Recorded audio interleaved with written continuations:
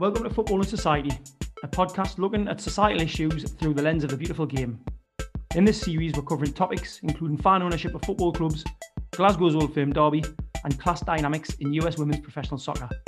This week, we're exploring football, race, and national identity in Portugal. Eder Lopez's goal in the 2016 European Championship final won Portugal its first ever major football trophy and catapulted him to the status of a national hero.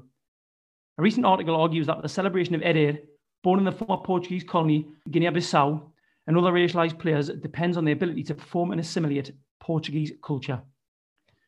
Pedro Almeida's article, published in the Society and Soccer Journal, analyses the relation between football, race, nation and colonial past, highlighting the racial underpinnings of Portugueseness. Pedro's empirical analysis focuses on contemporary press discourses in Portugal, particularly the narratives that emerged during the 2016 European Championship. In addition, the study draws on interviews with various agents, including journalists and former professional players. While the success of the national team in 2016 was perceived and presented by some as a symbol of the redefinition of Portuguese national identity to reflect the multiracial and diverse society, in reality, it hasn't weakened the idea of a national we, Portuguese and implicitly white, as opposed to the African and implicitly black. The article compares this to popular press discourses following France's triumph in the 1998 World Cup, when similar remarks were made as to the success of assimilation and sports power to unify people of all races and backgrounds. In conclusion, Pedro writes that Portugueseness is still conceived of today as something innately white in the national imaginary, and racialised populations still occupy a subaltern position in Portuguese society. Pedro Almeida works at the Centre for Research in Anthropology at the University of Coimbra in Portugal. We're delighted to have him join us today to discuss his research. Pedro, welcome and thank you very much. Thank you very much, Norman. Thank you for the invitation. Absolute pleasure. First question, the most straightforward one. What inspired you to undertake this research? Well, my article is a follow-up to my doctoral thesis, which deals precisely with the relationship between football, race, and nation. What made me interested in this field of study had to do, in the first place, with my passion for football since I was a child. So before being an academic, I was already a football fan.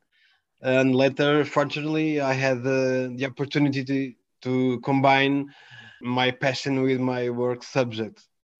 And although neglected by the Portuguese academia, I stressed the idea that football is a uniquely favorable field for studying and understanding Portuguese society, past and present. So my main research interests have been focused on the issues of race, post-colonialism, and national identity. And previously, I also worked on football subcultures around the issues of identity and violence in Portugal, in Portuguese context, namely among the ultra and the casual groups. Fantastic. I was just going to say before Chris comes in with his question for listeners that Pedro is a Benfica fan, but we're not going to talk about Graham Souness's spell at Benfica as much as I'd love to. And also the University of Coimbra, I believe, is the oldest and most prestigious institute in Portugal. Is that correct? Yeah, it's the oldest, one of the most prestigious. Yeah, right. Very modest, Pedro. Very, very modest. I have to admit, at this point, unfortunately, it's the reality of the British school system that we don't have a huge amount of knowledge of Portuguese history, and unfortunately we are, as a country, somewhat ignorant about Portuguese history. So I wondered if you could just give us a brief overview of the rise and fall of Portugal as a colonial power and how that relates to other European nations like Britain or France. The reason I ask that is your article references a degree of Portuguese exceptionalism around the civilizing or the supposed civilizing mission of Portugal's colonial project. So yeah, if you could just give us a very quick overview, hundreds of years of history, that'd be great. Thank you. Well, the thesis about Portuguese exceptionalism was developed, in fact, during the fascist regime. So 1926 until 1974, we had almost 50 years. Basically, it expresses the idea that Portuguese colonialism, unlike others, respected native cultures, particularly with regards to miscegenation. What's interesting is that this thesis is still hegemonic in our society, and those who dare to challenge it are immediately attacked by mainstream politicians, academia, media, etc., who calls them the radical left and accuse them of creating unnecessary tensions and conflicts. They keep saying this all the time. So Sounds very familiar, Pedro. Very familiar.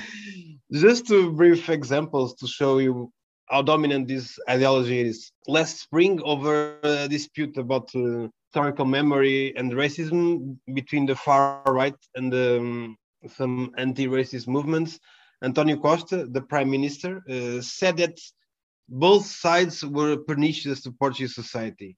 He stressed that one side, the so-called radical left, has a self-harming view of our history, which according to him is very dangerous.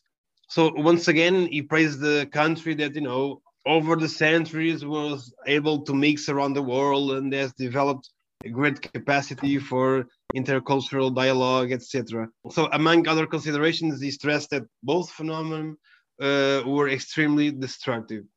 And just a second example that occurred like 4 years ago, when Marcelo de Sousa, president of the Republic, in a visit that he did to Senegal, underlined that Portugal, recognized the injustice of slavery when it abolished in 1761. In addition of not being exactly true, since at least until the first half of the 20th century, during the colonial occupation in Africa, Portugal practiced several forms of exploitation very close to slavery. What is interesting is how a high figure of the state perpetuates this myth of we were different from the rest of the world, ignoring the fact that Portugal was responsible for the trafficking of around 6 million Africans. I must say that the vast majority of Portuguese have absolutely no idea of these numbers, despite the fact that we were one of the nations that unfortunately led the enslavement of Africans. Portugal was the first nation starting the Atlantic slave trade in 1444, when more than 200 people were taken by force from their territory in the West Africa and were put in for sale in Lagos, which is a city in the Algarve, the south of Portugal. Let me say that all this exceptionalism is, of course, very much present in sport context. For example, a few years ago, when I was doing my PhD, I was watching a TV show in the sports channel, and the director of the most prestigious Portuguese newspaper said that something like, no, we were different from the other former colonial powers. The way the Portugal colonized was very different from the French, the English, or the Spanish or the Dutch. And he said that, they had a merely commercial purpose. This wasn't the case of the Portuguese, of course. In the Portuguese case, he stressed there was always an attempt to meet interests, cultures, share experiences, a tolerant way of understanding the differences throughout the world. So this dominant narrative makes the Portuguese colonial violence invisible, which was obviously present. There were, of course, some differences between British, French, and Portuguese colonialism. For instance, generally speaking, the British colonized more countries than any other European nation. I guess now there's like around 50 countries are former British colonies, and Portuguese empire was smaller. However, Portugal colonized Brazil, a huge territory, and some considerable parts of Africa as well, such Angola, Mozambique, Cape Verde, as well as East Timor. But quoting Aimé Césaire, a Martinician author, poet, and politician, he used to say that between colonization and civilization, there's an infinite distance. So I totally agree with him.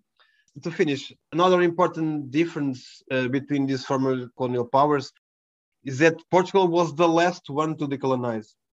For instance, Britain started the decolonization immediately after the Second World War, when the Labour Party gained much more power. As you know, of course, probably better than me, we had wind of change speech in 1960, I guess, in South Africa, in which Earl Macmillan stressed that they had no intention to block independence of the occupied territories. So in Portugal, the scenario was totally the opposite. In fact, the liberation wars, or the overseas wars, as is commonly said here, depending on the political perspective, I prefer to call it liberation wars.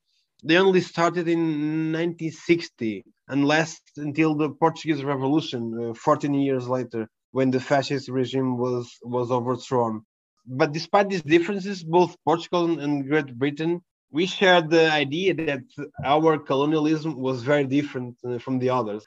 We can see it, for example, in the creation of the Commonwealth, as well of the CPLP, which is more or less the same. It means like community of Portuguese language countries. And among other things, they both expressed the idea of a huge community, although the different power relations that are established in the two contexts. So it's not true. It's not a true brotherhood in my perspective. Can you explain to us how there's a concept you use called Luso-tropicalism, and you say that that's a Portuguese concept that kind of talks about what you've been discussing about that idea that Portuguese colonialism was exceptional. Can you explain to our listeners a bit more about that concept, Luso-tropicalism, and what it means and the history of the term? So when was that first used, for example? Well, Luso-tropicalism was a concept that was coined by a Brazilian anthropologist named Gilberto Freire in the early 30s of the 20th century, and was later adopted by the Portuguese government. And it expresses the idea that Portuguese colonialism, unlike others, respected native cultures.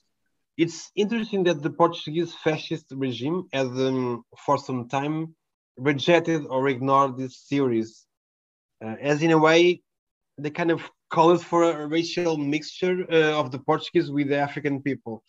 In fact, it was only after the Second World War, more specifically in the 1950s, in the early 50s, that Portuguese regime adopted as official discourse the theory of Luso-tropicalism, but in a more simplistic version and with clear nationalist purposes. And why they did it? Because at the time it was necessary to create propaganda strategy that will defend the so-called overseas Portugal in the face of international pressure, which demanded that Portugal ended its colonial occupation, as was happening with most of the colonial powers. In other words, the official discourse was now based on the idea that the Portuguese nation, from the north of the continental Portugal to East Timor, was a multiracial nation, and it was characterized by a healthy coexistence between different people. What happened was this narrative was actually so deeply rooted in our society that even today, this idea remains, that in fact, our colonialism was distinct from the others. Like I said before, that thesis is absolutely hegemonic in our society. And that's why I argue that Luso-tropicalist ideas are still a very powerful way of depoliticizing the debate about Portuguese colonialism. At the end of the day, it wasn't so bad after all. We did some great things there. And I mean, look at them now. They are worse than when we left. You can hear this kind of talk here in the, in the bars, in the streets, this kind of everyday conversation. So it's still very, very present, and it's still very powerful. Yeah, those arguments are incredibly familiar to us from history lessons at school at GCSE level. To be perfectly honest with you, the one that I always find quite staggering is the abolishment of slavery is always celebrated as an English achievement. Yet nobody seems to mention the fact that we actually basically created the industry in the first place. Yeah, it's spectacular, and those colonial narratives still exist now. The civilizing mission is still mentioned in Parliament now. Or well, at least we gave them this. It's like, yeah, they were probably functioning a lot better before we arrived. But there you go. That's again a conversation that's never had. Right? You state that a multiracial national team somehow legitimised the thesis of cultural specificity based on coexistence with the native peoples. Can you please discuss what you mean by this? Yes, of course.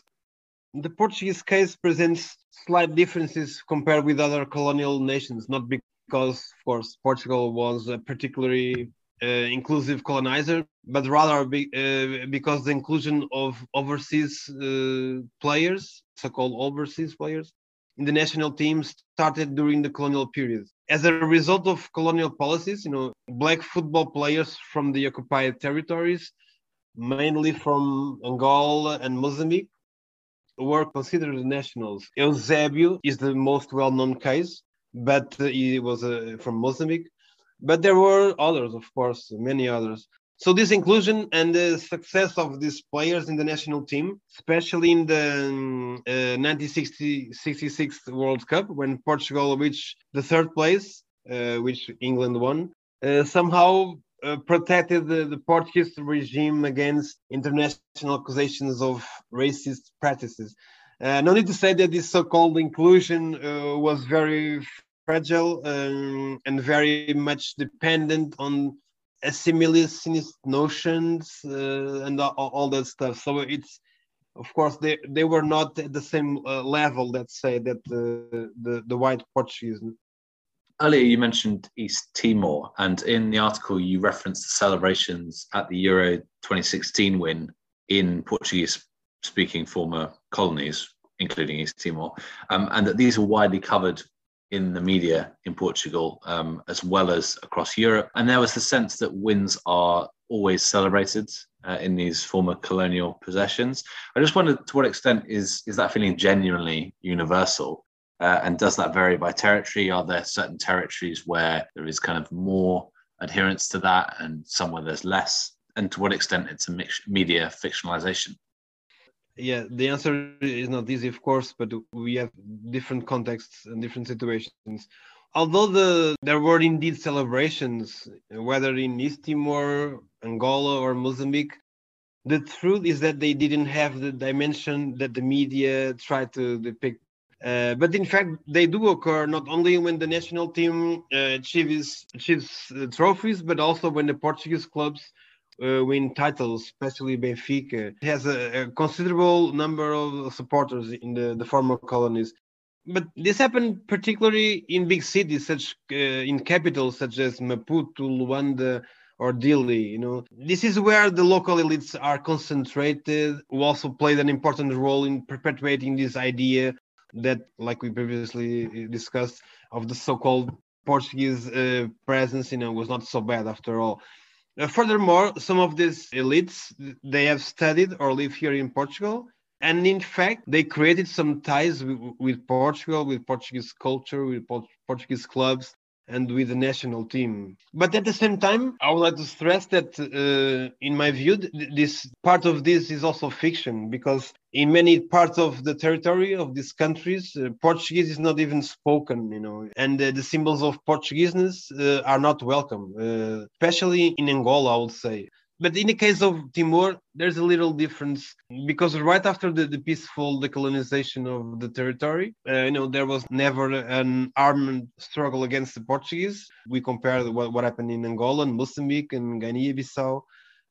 So Indonesia invaded it like immediately after 1976. The process was very violent, of course, as always. The difference is that it is now was televised, live. And one event in 1991, I remember like if it was yesterday, because I was at school.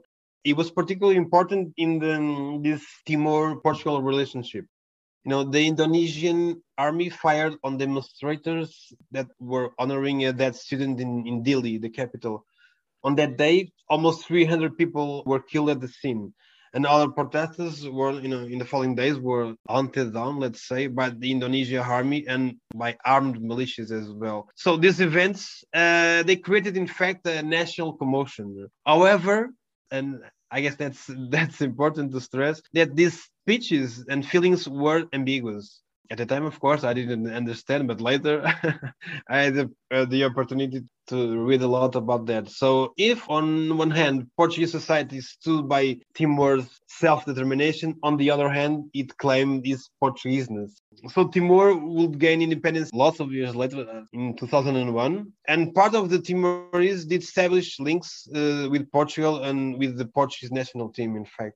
And yes, in the streets of Delhi, the capital, the victory of the national team in 2016 was celebrated by some locals, which also show us how complex and full of ambiguities and contradictions these processes are. You quote from Benfica's manager in 2016 when he said of Renato Sanchez, "He's a savage, and as a savage, I want him to carry on being savage." And this utterance, combined with the questions raised at the time over his age, is clearly influenced by colonial discourses around the black body and the white European notion of racial superiority. The fact is, in England, black players are to this day labelled by some in the media as big, strong and powerful, or erratic, or having raw talent. Such opinions, when uttered, frequently challenged. A good example is one comment made by Graham Souness, actually, about Paul Pogba. And those making them are often called out. Was the Benfica manager, for his comments about Renato Sanchez, called out? And are such comments, on the contrary, still regularly made? What does this tell us about Portuguese society as a whole? Yeah, it's a very interesting question, but it says a lot about our society. All these discourses, of course, as we know, are deeply rooted in European colonialism and the way the black body was and still is constructed. You know? Ben Carton, one of the most renowned authors on this field, he has a brilliant approach on how the idea of the black athlete was constructed. You know, in one of his books, Race, Sports, and Politics, he stresses the way black athletes, both female and male, were and are described as being, strong, powerful, and quick, exactly, but with unpredictable and wild moments when they supposedly lack the cognitive capabilities. So these notions are very important for us to understand the contemporary racial discourses, not only in football, but in other sports as well. One of the cases outside football that clearly shows how the representations of blackness are the product of this colonial imaginary, are, for example, the ones that we have, that we hear about Serena Williams, in addition of the so-called excess of physicality, she has been described as someone who has precisely those kind of uncontrollable instincts and rage attacks, etc. It's interesting because we had John McEnroe, the famous. He had more or less this kind of behaviors and the so-called rage attacks, but the discourses were completely different at the time. So I have to say that these comments about black football players in Portugal are not that common, at least in the last years. I mean, a considerable part of the football actors, such as journalists and supporters, they tend to think like that, but usually they don't say it openly. So it's not an everyday topic, which is good at least. But at the same time, it's true that almost no one confronted Benfica's manager. Actually, there was a journalist that asked Renato what he thought about his coach's words, and he said something like, maybe he said that in the sense of giving everything on the pitch. So yeah, I'm still the same. I'm still wild, and it was it.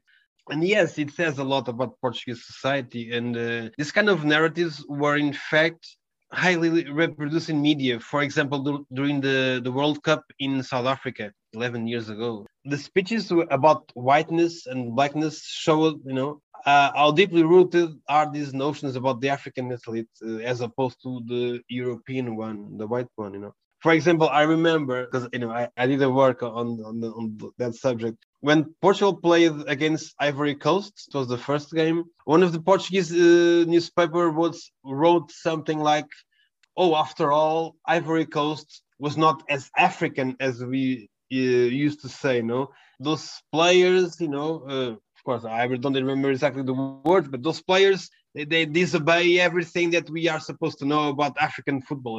Powerful but unbalanced, fast but disorganized, impulsive but little rational. So, but despite all those narratives, I will say that now, 11 years after, these kind of discourses are less common. But of course, there's still a long way to go. No need to say that. Absolutely. It's really interesting you bring up the Ivory Coast there, because I recall discourses around that side, which would be something along the lines of, they're very European in how they play the game. It's like, oh, okay, that's incredibly problematic, right? Because what you're suggesting is that if it's not the European way, then it's an African way, and the African way isn't air quotes good. It's just really interesting to hear you say this, because I think a lot of what you were saying mirrors probably exactly how the rest of us feel, that the English sport media and English pundits certainly frame the black athlete. It still exists, not to the extent, and as I say, it is challenged, but it still exists. And Graham Souness's comments were last year, and this guy still works for Sky Sports as a pundit, so it's challenged. But to what extent is it challenged? Who really knows if it's challenged strongly enough? So move on to the next question. Apologies because it's quite long, so apologies to you and to listeners. Have to listen to me speak for 5 minutes straight. But both Mesut Ozil and Lilian Thuram have alluded to the fact that when they play well and win, they are German and French. When the other team play poorly or do not meet expectations, they're considered not true German or French and instead as immigrants. Do you feel this applies to black Portuguese footballers?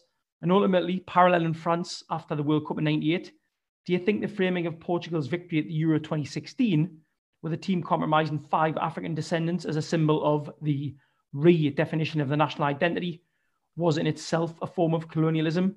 Did anyone non-white state this was the case? And did anyone ask any of the black players in the team whether they felt included in the concept of Portugueseness, if they saw themselves as completely Portuguese, and I guess felt like they were allowed to feel Portuguese, right? Yeah, yes. It is, of course, there's a very interesting question as well, and the answer is not simple, of course, but well, I think so. I think this also applies to black Portuguese football players, but in a slightly different way.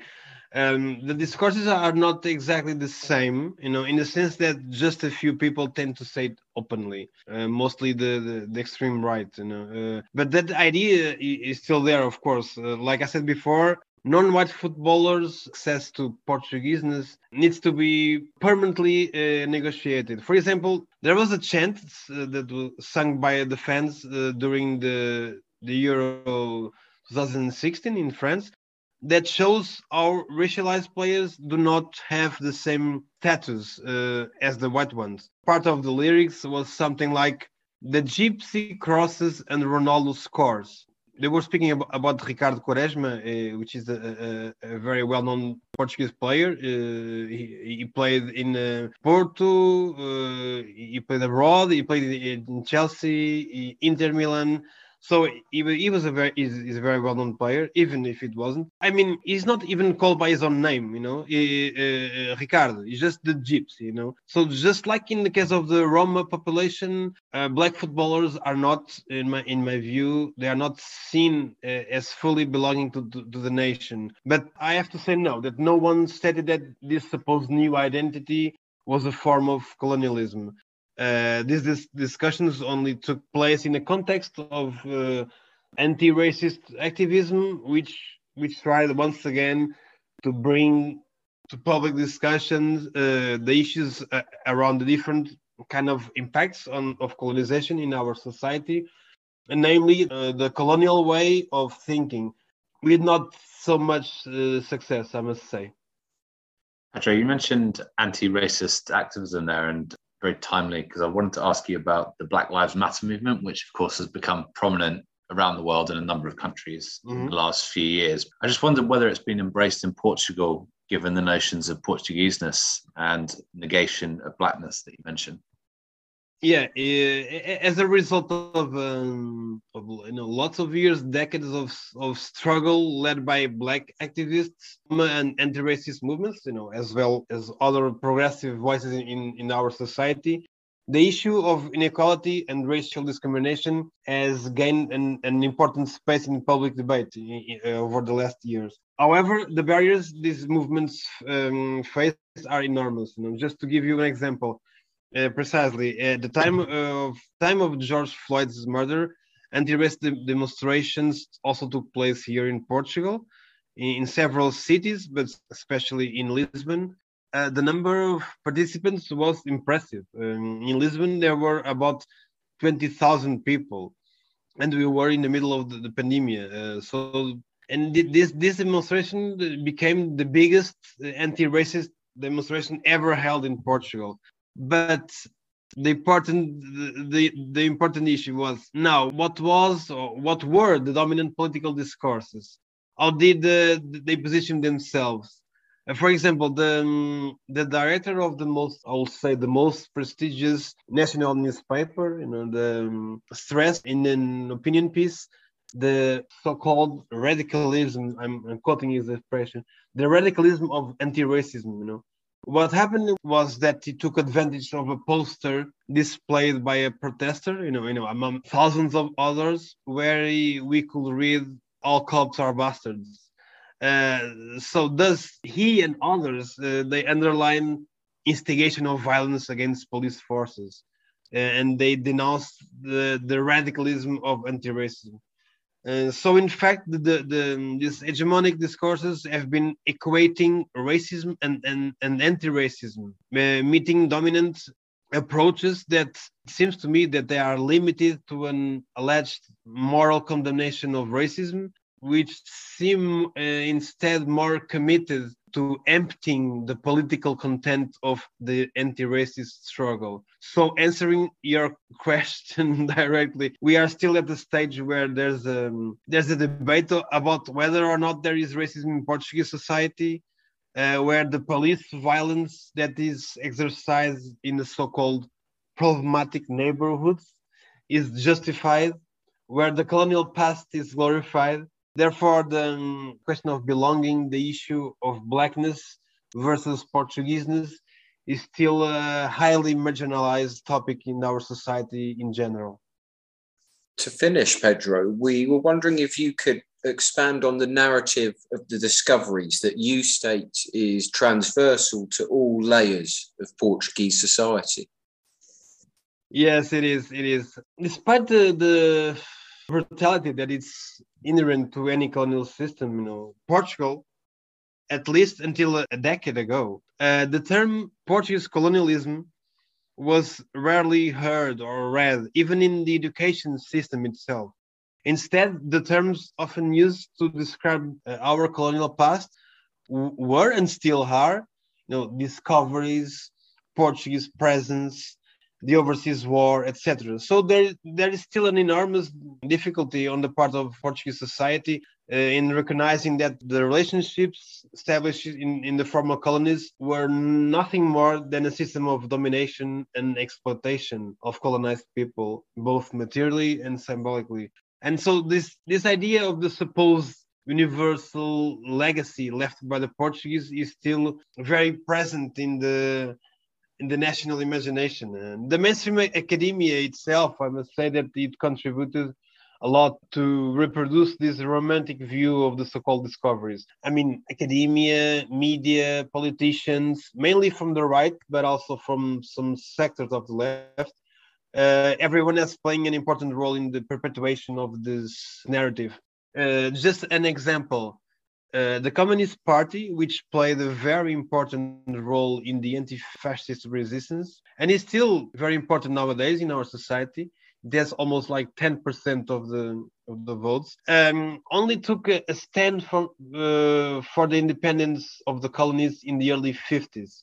So you can imagine how the right spectrum, what they said and what they thought about that. What they still think. So the colonial ideology is still very present. A few years ago, 5 years ago, a museum called World of Discoveries was inaugurated in Porto, the second major city in the country, where Chelsea beat Man City in the last Champions League final. And you can read on their official webpage things like, Portugal played a leading role in this process of circulating people, animals, and plants around the world. I guess you can see there's absolutely no efforts by the Portuguese society to acknowledge that this so-called circulation of people was in fact slavery and other forms of domination and subjugation of the non-white others. The use of language, the fact that Europeans still use the word discovery and to describe the kind of landing on the North American continent and the South American continent, to use it as discovery suggests that there was nobody else there beforehand, right? It's frankly like incredible that was this word is still used now in the 21st century. It's incredibly frustrating, but that was brilliant, Pedro. Thank you ever so much. If our listeners would like to engage with you and your work, is there a way of getting in touch with that you prefer? Is it email or social media? Yeah, of course, by email on Facebook as well and Instagram, but I will prefer that the email is the best option. And thank you very much once again for the invitation.